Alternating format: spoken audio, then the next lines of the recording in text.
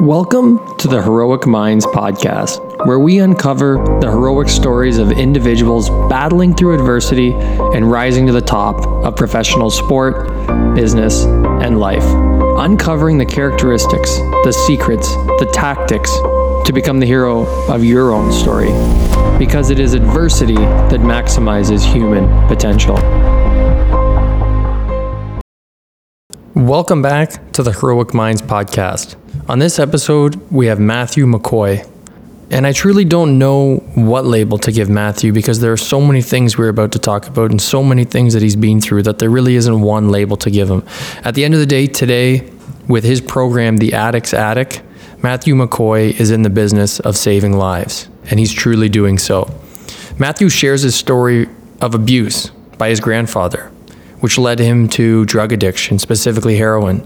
He had suicide attempts. He was robbing convenience stores to find money. He lost his girlfriend to an overdose. He had experience in prison. He even suffered from hepatitis C, which he has now been cured of. And finally, he has been sober for 11 years. He now works to save people's lives with an organization called the Addicts.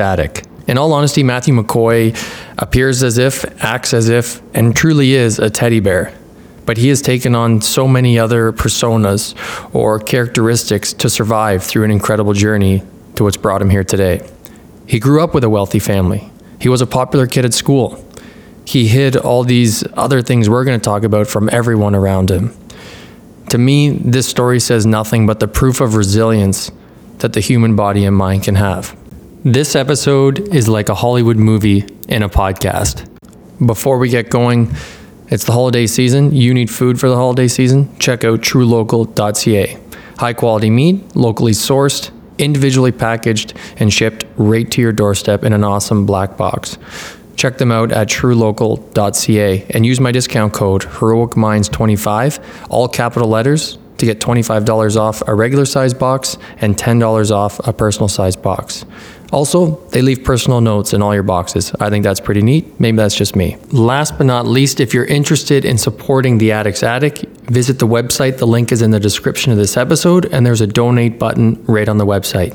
All right, here we go. Yeah, it's those assumptions people make, right? Like, oh, money, everything's fine. Yep.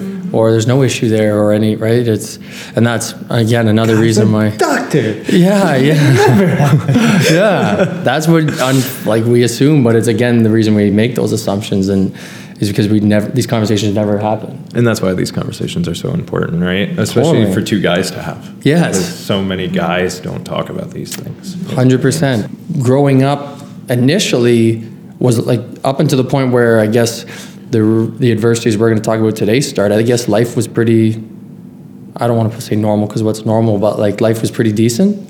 So, I would say life was pretty normal. My family's, my dad's side of the family is very wrong side of the tracks. My grandfather was a plow operator and sold corn on the side of the road. And then my mom's side of the family comes from money. Like my grandfather was way up there, filthy rich, home here, home in Florida, like the whole nine yards. Like we came from a high, like social structure. So in that aspect of having things and being able to do things, like we were able to do that as kids a bit. But he was also my abuser.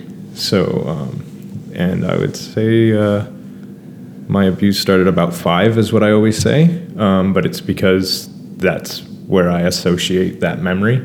I don't know when it started, and it lasted about 8 years. You hear those, a trailer in a movie or part of a movie, it's like you don't know what someone's going through at that point when they say, well, why didn't they just ask for help? Right.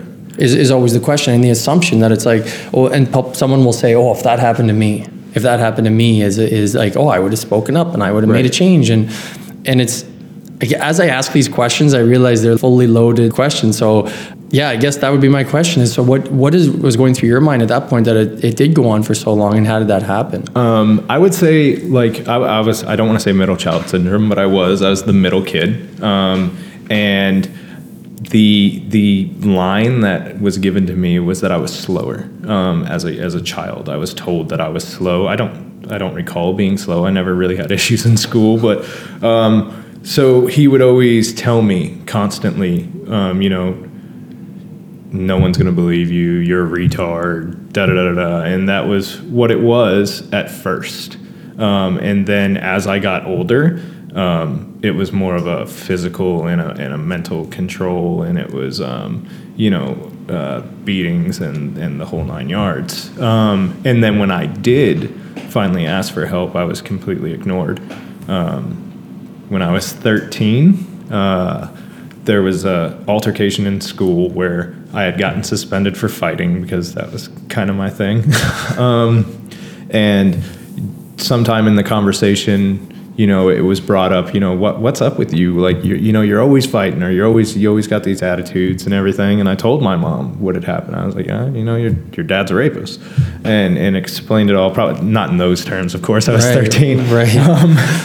But that ultimately led to a phone call that my mom had with my grandfather where he admitted the whole thing. And she got it all on tape. And that night we called. I was already seeing a therapist in Florida. And we notified him of the situation. And then my mom told him, she said, he has a tendency of making things up. So let me get to the bottom of it. And the counselor said, someone needs to go to the police. And if you guys don't do it, I will. Oh. And my mom told him that she had filed a police report and they were investigating it, and nothing ever came of it, but that was never the case. It was never brought to authorities' attention. It was, I don't know whether it's because it was 20 years ago, but the counselor never acted on any of it. And all I know is that nothing ever happened of it. That summer I was sent to live with my grandfather for 3 months for the summer, and it was brutal.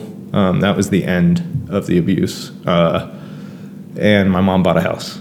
So she built a house on his land and everything that year. So the way I see it, she was paid for me, essentially. Because at that point, she was working at a daycare. She was on food stamps. She wasn't taking handouts from him until that happened. And then we went from living in a small house where all the kids shared a room and into a 4-bedroom, 2-bath home with an ensuite and jacuzzi tub and living the high life. At your expense, though. Yeah. And it's kind of an epiphany that's happened as I continue to share my story. I'm opening up doors, right? And it's like, oh, well, that makes sense how that happened, Right. So it's therapeutic and to process it all as we go. Right. Well, that's what was kind of going to be my next question is, we'll continue on the story here, but are there still a bunch of unknowns? And do you think that there are things you don't understand, or have you reflected on it enough that you have a good grasp of everything that had happened? I think I have a pretty good grasp of everything that had happened. And, I say all the time that I'm very blessed to know where my, of course we'll get into it, but my latest addictions in life and stuff would come from, because, it's all coping and trauma-based and all that stuff. And I'm very blessed to have that, because some people are addicted and don't know why, or they use and don't know why. And I also know where my PTSD stuff comes from and all that good stuff. So, it's hard some days, or sometimes we'll talk, and I'm glad, I said it on the way here, I'm glad I talk things over with my wife before I go speak about them publicly, because like I said, I've fought a vast majority of my life, so I know what it's like to get rocked. And every time I open that door and I get that little epiphany, it's kind of like getting rocked back a little bit. Oh, so okay. It's like, ooh, okay, Tara, let's talk this through, and then we'll process it out. And then it's like, okay, so that's why that happened, and that's okay. If we track back to where you left off, what was your approach to, or how did your mind go, and where did, I'm sure, anger and all these different emotions, where did they lead you at that point? Like when the abuse wasn't happening and there was that anger, I guess it went into maybe things you shouldn't have been doing? Yeah, for sure. So my rage as a kid, so it was a lot of fights at school. A lot of fights at home, whether it was verbal with my brother or physical with my brother or verbal with my mom, or, at that point, stepdad number 1 was around and he was kind of a dickhead. So yeah, he was a really abusive person towards my mother, but so I had to watch that stuff too. So, a lot of anger in that house. But my substance use started as early teens. I had found an outlet of doing backyard wrestling, of all things, like in Florida. Florida? Yeah, it was a pretty big deal. Like we you can find it on YouTube. So like we had a ring in the whole 9 yards, and that was like the best part of my life. Like to this, like up until of course being married with kids in the whole 9 yards. But like, do you have to say that now? Because she's right there. Yeah, I'm not gonna not say it. Extreme backyard wrestling forever. No, but I always, and me and those guys were still all really close, and we all say like that was collectively probably the best times that we had. And like that chunk of my life, like that's why I was able to survive through that time, was because of that outlet that I had. But once that outlet was gone, I found myself going with another crowd, and then I was, started off with the drinking, because regardless of what everybody thinks, in my opinion, drinking is the gateway drug. I mean, because we can, very few of us start with pot before we start with alcohol. Right. So I started with the drinking on the weekends and drinking at the things, and then it turned into, I was drinking, more than any underage person should be drinking, even realistically at parties and So you were how old at this point? 13, 14. Okay. And then I started smoking a bit of pot. And was the abuse still happening at this point? So the abuse, the drinking and the smoking pot, like that was at the tail end of the abuse. Okay. And then I upgraded to, I had hurt my knee and was prescribed Vicodin. So hydrocodone is what they're called in the States. I think up here the most equivalent is like hydromorphone. So I was prescribed that at an ungodly amount of pills. I think it was $240 a month. And from there, I just upgraded and graduated to, harder pills and harder stuff. And before I knew it, the prescription ran out, and I'd been on it for a few months, and my stomach was kind of hurting. And then I figured out that I was kind of addicted. But what I noticed was when I took the pills, not the one every 2 to 4 hours, but the 3 every 1 hour or whatever it was, it didn't hurt so bad mentally. I was able to deal with a lot of the stuff that I wasn't able to deal with on a normal basis. It made me just comfortably numb to like the whole situation, and I didn't have to deal with anything. And that kind of just progressed throughout my addiction. It just kind of got worse.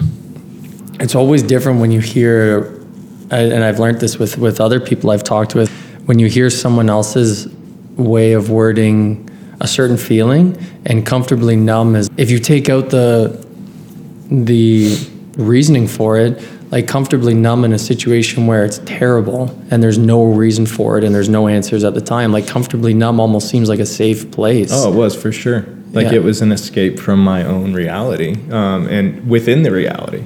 It wasn't a fact that reality was distorted in any way. It was just that I was able to maintain a numbness to everything around me. Like my emotions were numb. The pain was numb. Mm-hmm. So even after the pain from my knee was gone, the pain in my head was still there. So I had to numb it somehow, and I wasn't ready or able to cope with it. Right. Like to even begin picking apart that was so far beyond my scope at that time. And how long did that use of drugs as a coping mechanism last for? And I don't even know, would you even consider it a coping mechanism, or what was it in your... Oh, definitely a self-medication type deal. It was, it lasted, I got clean in 2007, so I've been clean 11 years this past October. Nice. And it went from the pills to a harder pill, and then eventually it upgraded into heroin, and I was a heroin addict until I got clean. Right. And so how long was that portion? Because I just going like for people, so that was from 13, 14 was when the drug use started from the knee injury, and that lasted for... I got clean at 22. 22, yeah. Okay, wow. And so during the time, you also, when I heard you speak, there was other things you started doing when the wrestling, I guess, maybe wasn't taking up your time. Yeah. It was then other activities that weren't as... Productive maybe, is that the word? So I guess after high school. So I guess I should, if we're going to go step by step. So during this phase of my high school years, I was that kid in high school that everyone loved. I didn't have a clique. I hung out with the goth kids. I hung out with the punk kids. I hung out with the jocks. I hung out with the drama kids. It didn't matter. And I was also the kid that no one saw it coming. No one knew that I had any issues. Even now, like when I share things online and people see them, they're like, holy shit, dude. Like, how did I not know this was going on? Or like, what was, the why didn't you talk to us? Like that type of deal, that type of thing. And I was voted the senior superlatory of most outgoing senior of my class. And this was a huge high school. Like this is a school that's, I don't know, well, we're in Waterloo, so there's probably a school close to the size. But it was massive. And like I went to school with these kids, and there was kids in my graduating class that I didn't know, that I had never met. And so it was such an honor to get that. But then 6 months out of high school, I put a razor to my wrist, and no one saw it coming. And then no one talked about it. Like I still have people in my hometown that don't know that ever happened. And I forgot your question. And no, that catches us. That's perfect. You actually did more than went above and beyond in answering my initial question. And that's such an often occurrence I find in the conversation, is that those that may be struggling in some way are really good at covering it up, right? Back on. Yeah, yeah. So back there.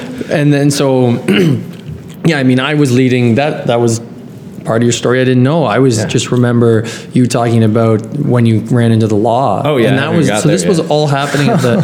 I'm trying to like. This is all happening under the radar. Yeah. Like still, no one knows what's going on. After I got out of high school, I was working at a restaurant, and it was like a resort restaurant, and I was using Oxycontin at the time, but no one knew.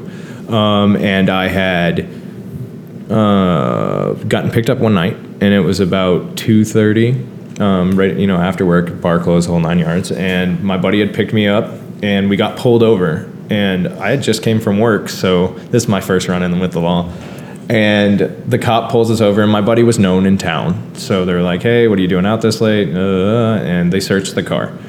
They find everything under the moon in this car. So there's booze in the car open. There's an Altoid container full of residue and the whole 9 yards. And he claims everything except for this weed pipe that's underneath my seat. It's like old. I have no clue where it came from. So now I'm the guy who's like, I don't know where it came from. I have no idea. And they take me to jail over it. They scraped it out and charged me with possession. And they took me to jail. And at this time, I was essentially couch surfing pretty much. I was kind of homeless because I had left my home, living at my mom's place. I had just kind of, I was done with that. Yeah. So I was couch surfing. I hadn't been home in God knows how long. And my mom had to come pick me up because I was a minor. So I was 17. And my mom had to come pick me up, and it was like the most embarrassing thing in the world because I wasn't even talking to the woman.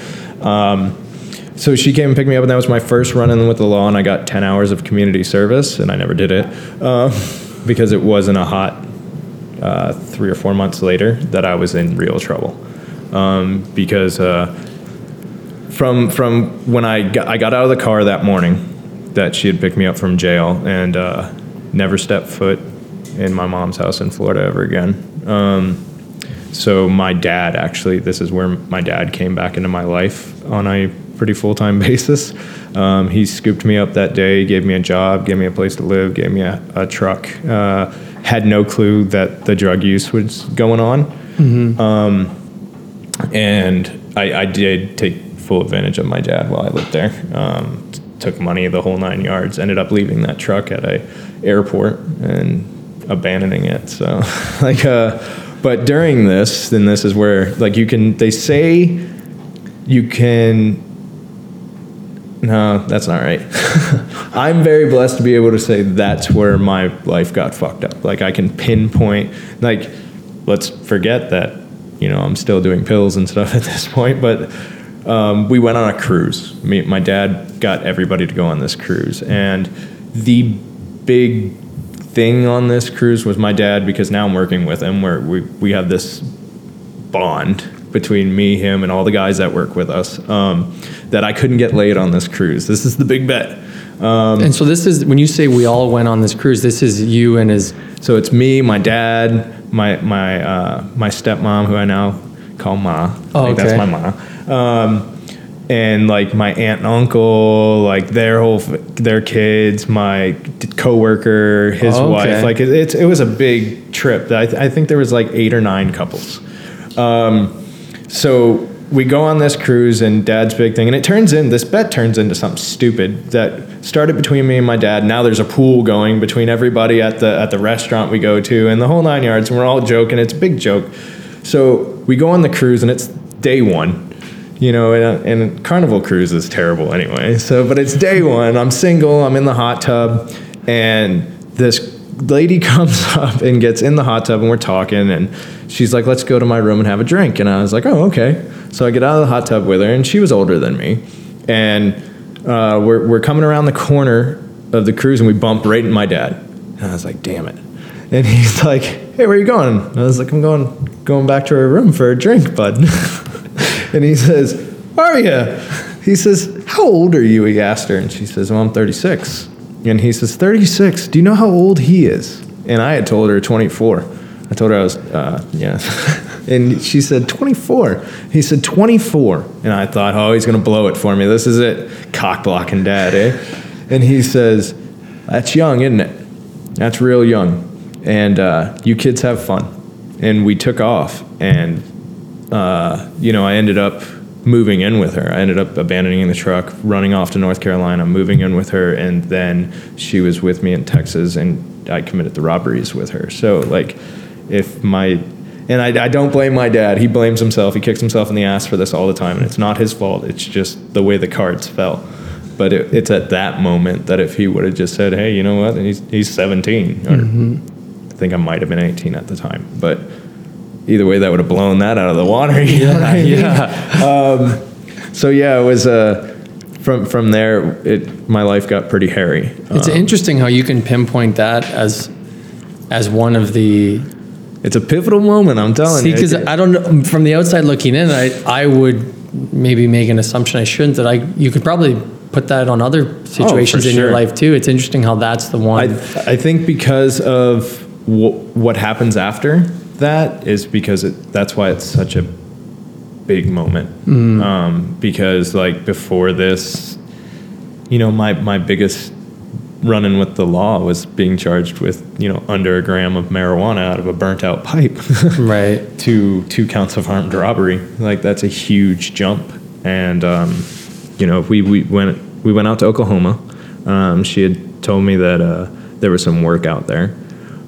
So we went out to Oklahoma and went to her grandparents' house, and it was a shit show and a half. There wasn't work at all. So I had known some people in Texas. I had an ex-girlfriend from there, and we moved. We didn't even move down there. We went down there, checked into a roadside hotel. I think it was at this time, it was like $40 a night or something like that. And that was all the money we had. And she told me, it's your responsibility, yada, yada, yada. You have to do this, you have to do that. And kind of came up with this whole plan to, kind of cowboy it, I guess. And went to Walmart, got a BB gun, and tuck it in the old waistband, and went into a store. And I say it's the most Canadian moment of my life. And I know that sounds so bad when I'm talking about the robbery of a store. But I never pulled the gun at all. It was in my waistband the whole time, and I pulled up my shirt. I put a $20 bill on the counter and asked for a pack of Marlboro Light cigarettes. And he said, okay, and he reached back and got it. He said, anything else? And I lifted up my shirt, and I said, all the money. Like, I mean, how, cliche is that, right? And he immediately looked so scared. And I immediately started apologizing. I was like, I'm so sorry. I'm just in a really bad situation, and this is all I can do, but I'm really sorry, and I don't mean to scare you, and I apologize. And I got the money and ran, and at the time, I got away with that. And the next morning, because all we got, I couldn't even tell you the amount that we got from that place. Mm-hmm. But the next morning, I tried the same thing at a hotel and was picked up like immediately after. There was a chase in the whole 9 yards. Wasn't much of a chase. It was more cops were dispersed everywhere. There was police everywhere. And I was on the highway, and the state trooper came up beside me, and it was in January. It was cold for Texas, and I was in a tank top. And he said that struck him as pretty suspicious. I'm in a tank top, and the description of the car matched, so he pulled me over, and it was all downhill from there. Wow. Sorry, go ahead. From there, I was locked up in Hunt County, Texas, and I was in there for a few months, about 6 months, and I took my case to trial because the district attorney offered me I had 2 counts, and they offered 40 years each, and in Texas, you have to do half before you come up for parole, so I'd have been there for 20 years, and said that it was a good deal, that I should take it. So I was like, you're a shitty lawyer, you're fired.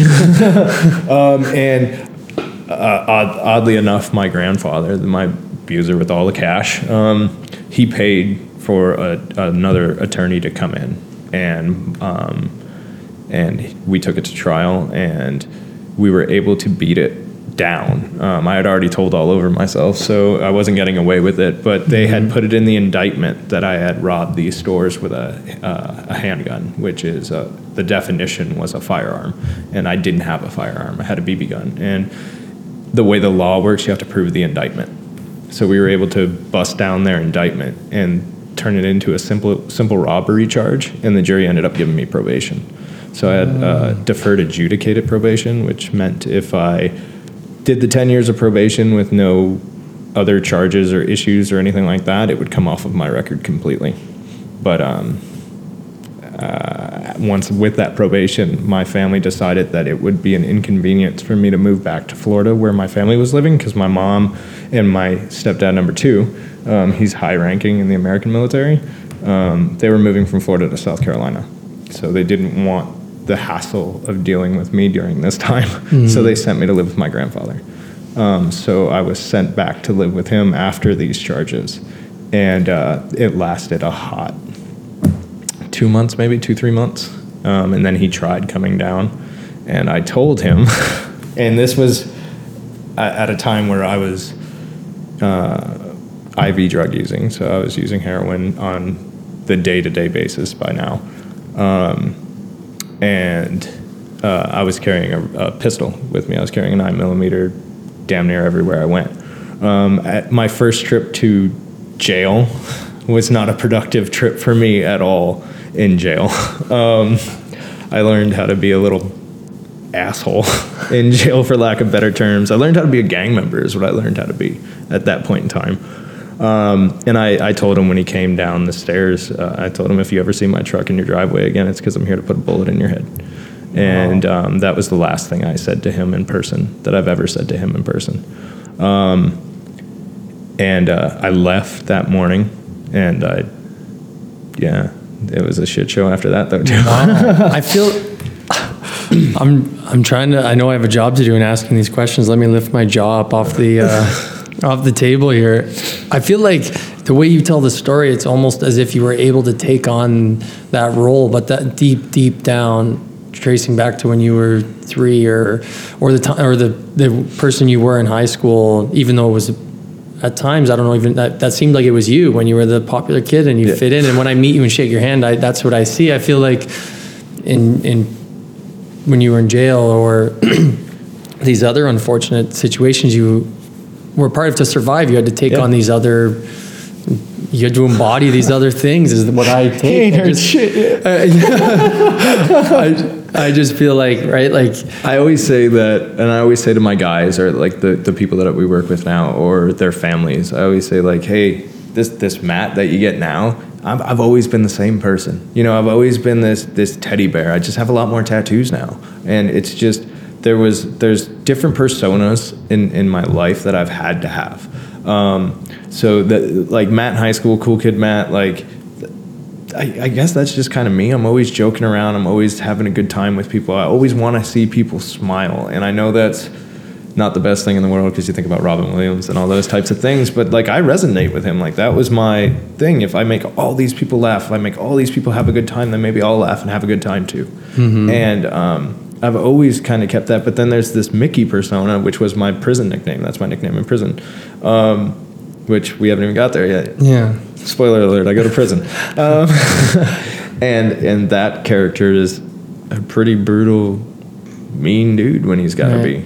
So then how did you end up in prison? So my drug use would continue on, but it would continue on in private. At the peak of my drug use, which I love to tell this, at the peak of my addiction, me and my fiance owned a gift basket store in Murphy, North Carolina.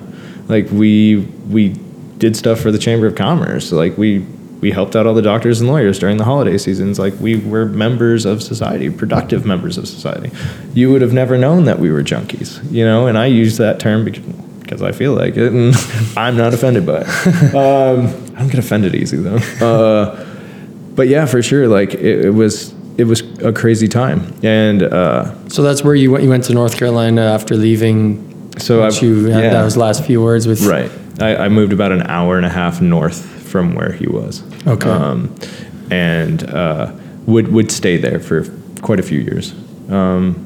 I say quite a few, it was like 3. And would carry on my heroin addiction, and addiction to Roxycontins and stuff like that.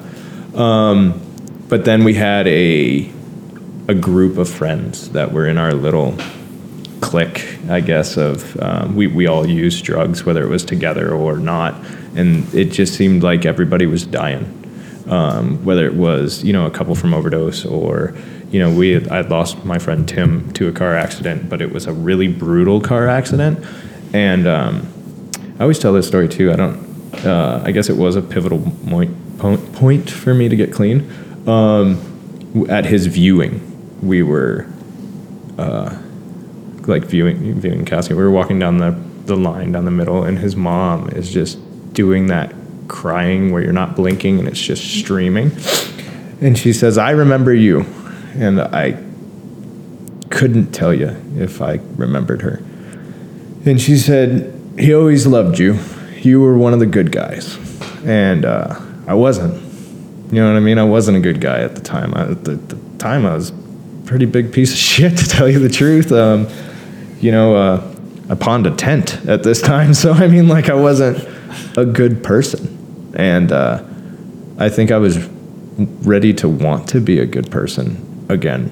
And me and my fiance had a conversation, and we talked about getting clean, and we made the decision to get clean together. And I got clean, and I thought she was clean, but she wasn't, and she died of a drug overdose in August of 2008. So wow. So you had been clean for almost a year. Okay. Yeah. So looking back now, 100% you can see the signs of it all, right? But it was weird. I say that's like that keeps me clean because I know, but really it doesn't, because it's so far removed from my life now that the idea that I was ever an IV drug user on the daily, or that I had $14 in change that I'd bummed from someone to like, and that was my functioning level. Like, no, that's like, I can't even imagine that again. Wow. See, that was one of the things I wanted to get into was change is inevitable in life. And again, I'm not comparing this to anyone else's issues. I'm just talking change and things that have happened and trying to clear them out of your mind or make a difference.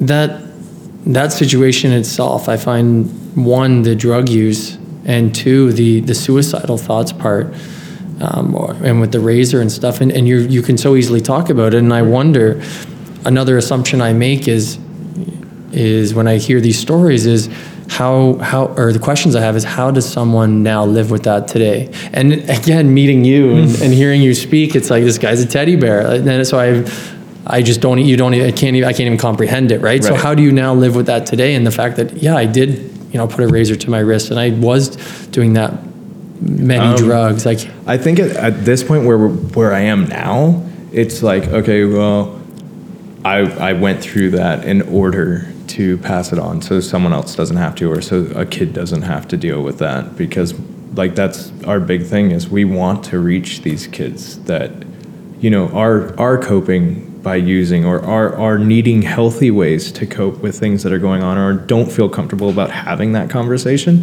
So I guess that's really, I deal with it that way. It's like, okay, yeah, I went through shit, but I'm okay. You know, like it took me a while to be okay. And, you know, you still have a bad day now and then, and that's okay. Like, that's cool. It's okay not to be okay, right? Like, not to be, you know, corny, but it is. Yeah. And, but it's finding those things, right? Like finding things to help you deal. And I have found those things, like aside from, you know, the speaking stuff and the, you know, doing the one-on-one stuff with peers, because that's just as important to me as it is for the people that we're working with. But I also, I journal, and I always say like, oh, I got to get back to journaling, but I post stuff online all the time that's very like stuff that I'm going through. So it's just like that. I still journal. I just do it with a keyboard or a phone, really, because I can't use a computer. I technologically dumb, I guess. They told me I was slow. Were there ever times during, and again, another loaded question, I'm curious though, you've been sober for so long now and well put together, I would never even, I still barely believe you and the story you just told, because I'm like, no way this guy's sitting across from me went through all that.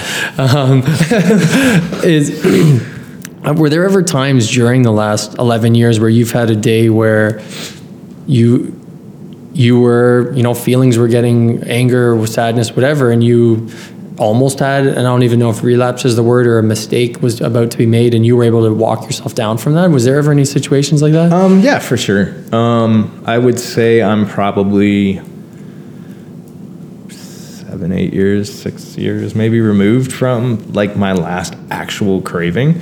And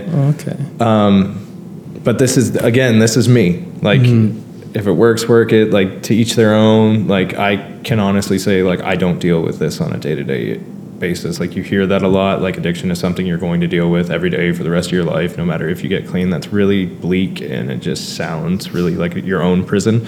I can't tell you, honestly, the last time I thought about using.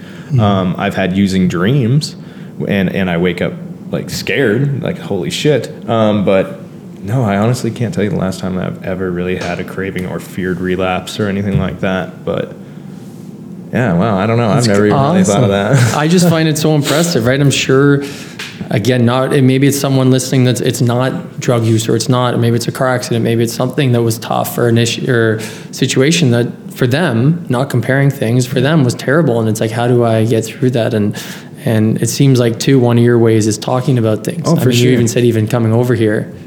Yeah, this is therapeutic. This is awesome. Yeah. Like, and we talk on the way here, and like we some people may see it as an inconvenience to drive 2 hours. You know what I mean? Like, I would rather drive 2 hours where I can't pick up my phone, where I can just have a conversation the whole way there and really use that time. And I guess that's a lot of the way that I self-care too, is by taking those drives and having those conversations and stuff like that. Because they're important for me to have away from everybody else. You know what I mean? Because like, I take on so much of other people's stuff with the work that we do now, that I need to make sure I have that outlet too. And these are things that we're learning the more training I take. That's cool. That's cool. I like that. And now hearing, you know, your value of time and free time is something that I would assume has changed, or you found a new meaning in it. Has your ability to maintain or create relationships changed with everything that you've been through, from relationships with other people that, I mean, now you may not agree with, that maybe went down a different road, that didn't get clean and do all the incredible things you're doing today, to relationships at a young age with family members, different family members? Oh, for sure. So is that, I guess like I was very recluse, I guess, as far as like really sharing myself with people, and that's only changed recently. But I think after my fiance passed away, about a year later, they violated my probation. So my probation had been violated for lack of paying fees, because I couldn't afford it. and I went back to jail, and the judge gave me 10 years in prison because I was going to be deported here. And I just really wanted to get into the prison stuff too. But a lot of how I learned a lot there. I learned about family while I was in prison. I learned about loyalty. I learned about, respect. Like, you will not find more polite group of men than the men that are locked up that stand for something.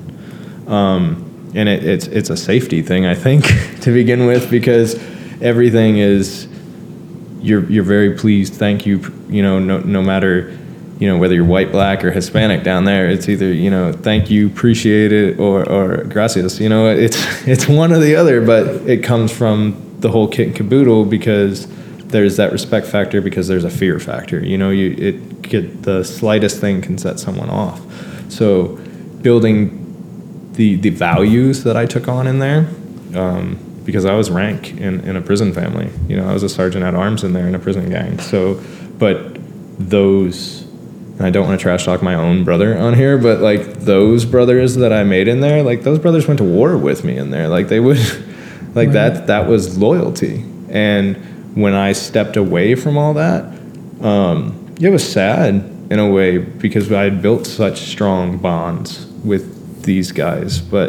And there's a group and not members that I was affiliated with. I actually have no relationships with any of my bros from prison. But I do have a group of friends that come from either different affiliations and different races, and or just had no affiliations at all in there. And there's a group of 4 of us that are still doing awesome things out here. We're doing really good. And I'd say, from, I'm very guarded about people that I let into my, I guess, real close inner circle, but it is growing. I'm learning slowly how to trust and build relationships and have those strong quality type friendships. But I'm learning, but she teaches me stuff. My wife teaches me lots of things, and she's opened my mind to a whole new set of things, like being a dad and all that cool stuff. Yeah. That's good stuff. But now you're helping make a difference in people's lives that are also dealing with addiction through. I'll let you give all the information, because I remember hearing it, and it's so nice hearing you explain it all. So I'll leave it over to you of what it is you're doing today. Okay, so. Fast forward, I was deported after my time in prison. So I did 6 years altogether, but they gave me some back time. So I think flat time, I did 4 years and a good chunk of change. I'm not a day counter with that or sobriety, to tell you the truth. I know the month, I know around the day, but so they deport me. I'm essentially given a 1-page document for travel. It just has my picture on it, and it's kind of like a fake passport just for the flight back here. I was picked up at an immigration housing facility in Houston and came back, and once I got to Toronto, they took that one piece of ID that I had from me, and I essentially was given a fresh start here in Canada, because again, I was born in Brampton. So they gave me that fresh start, and I didn't have to check that box for once that, I've been having to check since I was 18 and committed the robbery, like that I was a convicted felon. And it was nice. Like, it was a fresh start, like a real fresh start. And at this time, I had, I think, almost 7 years clean at the time. I gave it a go. I was on OW for 2 months. I got a job working at a slaughterhouse. I stole my wife's job, and she got fired, and I quit 2 weeks later after they put me into her position. I got another job, and things were good. And then I got sick. She took a deep breath, because this is the part that she doesn't like. I got sick, and I had ballooned up to, like right now, I think I'm about 210. I'd ballooned up to about 320. And we couldn't figure out why I was sick. And I was throwing up all the time, and I couldn't sleep, and I was sweating. My side hurt so bad. And I was in the hospital all day Halloween, and we had planned it out. We had Batman costumes, she had a Batgirl costume, and we were gonna just hang out 'cause, like, I'm a dork, and like we were gonna trick or treat with kids because, like I said, big teddy bear. I just want to hang out with people.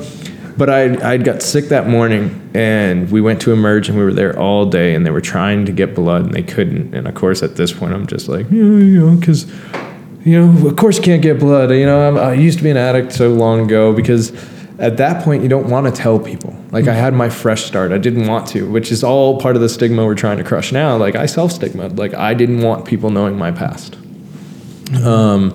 And anyway, they finally get a vein, and when they hit the vein, blood came out on the nurse. And she said, well, I hope you don't have hepatitis. And she walked away. And she came back like an hour and a half later with her head hung low and just apologized because I had hepatitis C. Wow. And the way they figured it was that I had it probably about 13 years ago, I probably contracted it.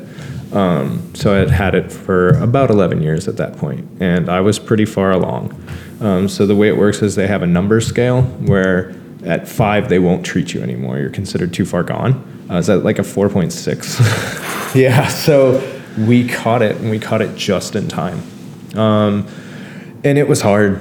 It took a while to get the approval from the insurance company, because at that time Harvoni was the A1 treatment, and I think they've moved on from that. So my insurance company finally okayed it, and it was an 12-week treatment. It was a 12-week treatment, 1 pill a day, and it was pretty close, spot on with chemo. Essentially you're putting a poison into your body to kill something off, right? So I would throw up every day. I'd throw up blood. I broke out with a rash from the waist down. Like, it was horrible. It was really, really brutal. And then they took me into physio after I was cured. I'm cured. Haha. Sucker. Hepatitis C. Can't kill me. So I'm cured now. But when we went into physio, they realized that the rest of me is no good too. So I have 4 tears in total. I have 2 in each shoulder. I just had 1 completely redone. I have 4 herniated discs in my back. 1's tearing through and has a hold of a nerve root that is attached to my testicles, so it feels like I'm constantly getting kicked in the boys, but a dull kick. It's one of those, like, you get flipped and then, like, the comeback after you think it's gone away, it's like that all the time.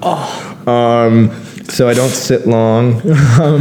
And then my spinal column has actually narrowed, so it's touching all the nerve roots in my neck. So if you ever notice, I can only go so far, and that's it. So we're waiting to hear back from surgeons and stuff. We did find an awesome surgeon for my shoulder, Dr. Robin Richards in Toronto. There's your plug. He was awesome. He did the surgery with as little anesthesia as they could possibly do, so I didn't have the high drunk feeling afterwards. We did it without any pain medication as far as opiate pain relievers. Wow. It was an Advil, Tylenol regiment of, 1 every 2 or 2 every 2 hours of each, split back and forth. And that was a hellacious couple of days, but everything was going really good. Besides the fact that I was falling apart, we were living a good life. Like I said, married, 2 kids, like no one knew of my past, the whole 9 yards. And then a local boy died of a drug overdose in Owen Sound, and no one was mad, and no one was talking about it. And we sat down and we had a conversation, and my wife and I, we called my dad, who is always a very charismatic character, especially with a few pints in him. And he was at the perfect level of inebriation, to where it wasn't slurry, it wasn't loud, it was very emotional, very heartfelt. And my dad is not always the most, here's my true blue feelings, like, this is what I feel about you. But that day he was. And he told me, I said, Dad, I think this year is the year that I go back to school, and, I become a counselor, and maybe I can give it back that way. And he said, now you just get off your ass and start telling your story and save some lives. He said, because you know what? He said, write it on your calendar. He said, because I said it today. He said, one day they're going to name something after you, kid. He said, you're gonna do something amazing. And the next day we started the Addicts Attic. which is a tongue twister, and I'm sorry. But you remember it that way. Yeah. And everybody, what the hell is the Addicts Attic? It sounds like a bunch of crackheads smoking in the roof. But my idea, it was that, and my wife loves it, is that as an addict, like as someone who suffers from addiction and mental health issues and the kid and caboodle of a shitty life, I know the scariest place for us to be is our heads. Like it's in the attic of our mind, or of our body. So the idea was, we keep all our clutter, we keep the stuff we don't know we're hoarding from generations and generations, we keep our bullshit boxes of pain that we don't want to go through, we don't want to get rid of, we keep all that stuff in our attic. I kind of thought that mine was a bit sorted out, so that I kind of had everything where I felt comfortable in my attic. And if I felt okay there and I felt safe there after everything that's happened to me, I felt okay now, well, maybe I was in a spot where I could help other people kind of sort things out in their attic or navigate them to people that they could. Because that's another situation that we're finding up there, is that, we have all these resources available and people don't know about them, or we have people that want a certain resource because they feel like, AA is not working for me, or Celebrate Recovery is not working for me, or a treatment facility is not for me. Well, okay, what is for you? What is going to work? And that's what we've tried to make our outreach service about. It's client-based, it's client-focused and centered, and it's not like, we care about our clients and we're centered on those clients. It's like, no, we care about this client and what this client needs. And when the next one comes in, then we worry about what that client needs and we adjust accordingly. Because addiction and mental health is very unique. It's very unique to every single person. Like, the way I got better is not the way that Joe Blow is going to get better. Mm-hmm. But we can find out how Joe Blow is going to get better, and the simplest way to do that is to ask Joe what helps. What helps and what doesn't help. Because we can't keep expecting people to check boxes. Because, some people want to check a triangle. Mm-hmm. And, we should try to find that triangle for them, I guess. Are there any experiences that have happened so far where obviously there's a need, and and it's incredible where things are moving, and I get excited talking about it. Are there any specific moments where you've realized, wow, this is making a difference, this is making an impact? Just to watch, we started this in January, so we're not even a year old yet. And we went from me being a wingnut to just talking to people about addiction and showing up at the homeless shelter that used to be in Owen Sound and doing an inspection and just kicking up dust because we were making a name on Facebook and we wanted to hold people accountable for how they treat other people. And we went from that to, getting so much feedback on the Facebook page and so many people reaching out through it saying look, we need help, to where we went and started a 24-hour hotline that directly connects you with me at this point. I'm a certified peer support worker now. And then we've brought other people on board. We have an addiction worker on board that also works for Grey Bruce Health Services. We have another peer support worker who's also an RPN on board. And we've brought these people on board. We have a lawyer on our board of directors. We've become a nonprofit organization. So it's to see that makes a huge difference. But my one story, and it's a newer story, and I like to share it. And it's because I was with somebody, we went to Newfoundland, and we've all known each other from the mental health circuit. And she had asked, maybe 30 minutes before this started, she said, you know what, I've heard a bit of your story when you talk. And we said before, you get 8 minutes to cram everything in, right? She said, but I don't know what you guys do. And I was like, what do you mean? She's like, I'm not sure what the Addicts Attic does. And to tell you the truth, Ben, we provide 24-hour peer support. We provide family-centered support. We do personal wellness plans with people. We pick up syringes if they're discarded throughout Grey Bruce, if they don't want to, or the cops are closed, because it's only an 8:30, 4:30 for public health and stuff. We're 24/7. we started doing education and awareness pieces. We go up to Penetang, which is a 2.5 hour drive from us, and visit guys on the inside to try to set them up with a reintegration before they come out. But I didn't know how to say all that, and I was just kind of lost. I was like, we do everything. And then, but we went to a lunch that day, and it was a lunch for people with life experiences. And in Newfoundland, it was for the Canadian Suicide Prevention Conference. So it's CASC. So we were there for that, and it was for, you had to put a token in first day if you were going to this event, because it was the last day, and it was supposed to be a lunch with people with life experiences. And I was like, hell yeah, I want to go listen to a bunch of me's. So that's what I was thinking it was going to be, like a bunch of people that were like, hey, you know what, this used to be my life, but I'm so much better now, and this is how I got better. Because that's the message we need to do. It's not, like I went through a lot of shit, and that's terrible, but that's not the message. The message is what I do to be better, to stay smiling and really feel the smile, because that's what's important, right? So we went down there, and it was very quickly made clear to us that was not what this lunch was going to be. It was going to be a memorial service kind of ceremony for those that we've lost to suicide, mental health issues. And the people that I was with, one of them is the trauma is very new. So she didn't want to sit through that. That wasn't what she'd signed up for. And by all means, you know what I mean? If it's not good for you, get up and leave. Get up and leave and go someplace safe. Don't put yourself through anything to save face. So she got up, and the other person that was with us went with her. And a lady was sitting next to me, and she said, I'm going to stay out of spite. I didn't know her. And I looked at her, and I said, what? She said, I'm going to stay out of spite. She said her husband she had lost her husband to suicide 10 months earlier. And she said the people that were facilitating the group told her that she couldn't go to a support group yet because she was too angry. So she was going to stay out of spite. And I said, do you want me to stay with you? And she said, you don't know me. You don't have to stay here with me. And I said, actually, I do, because this is what I do.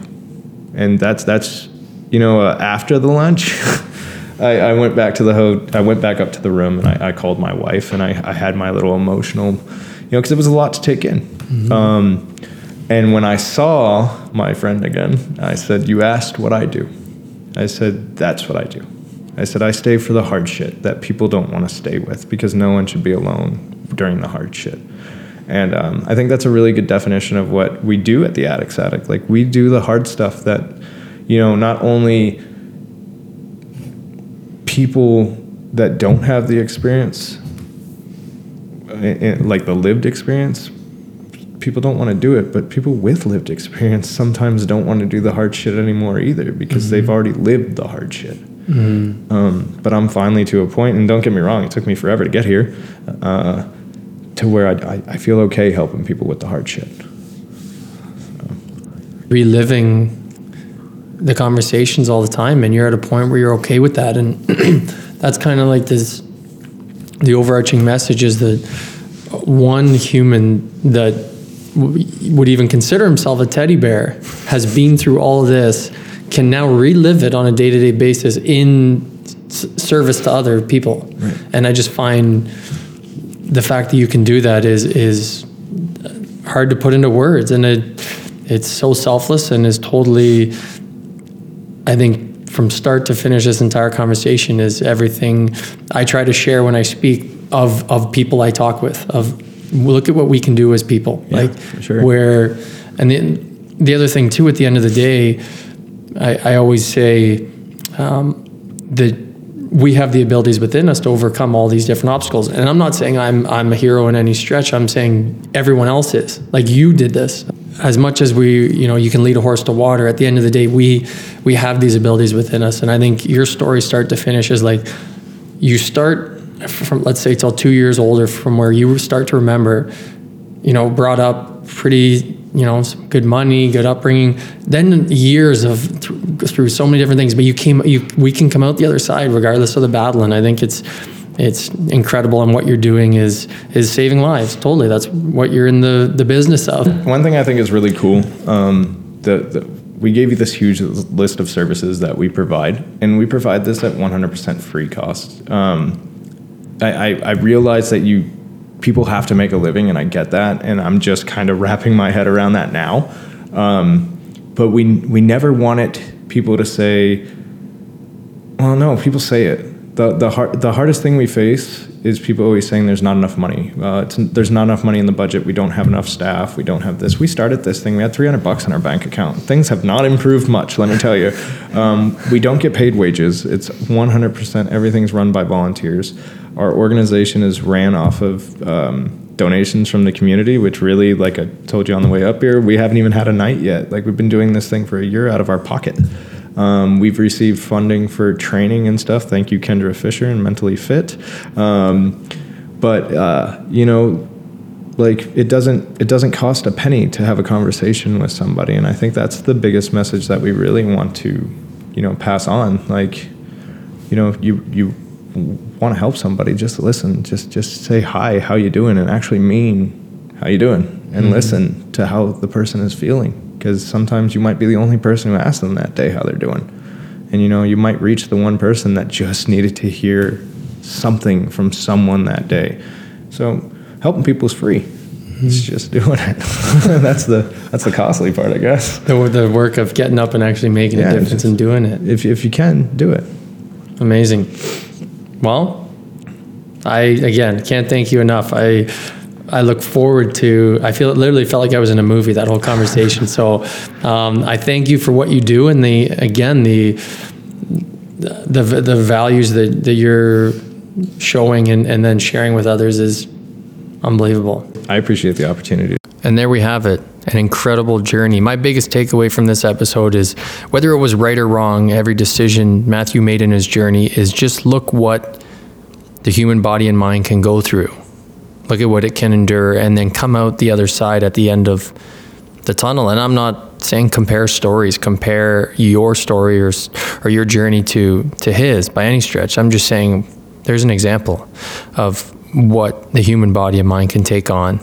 And it is true. When I first met Matt and didn't know his story, I thought, this guy's awesome. What a teddy bear this guy is. And then you hear his story and you think, no way that guy went through that.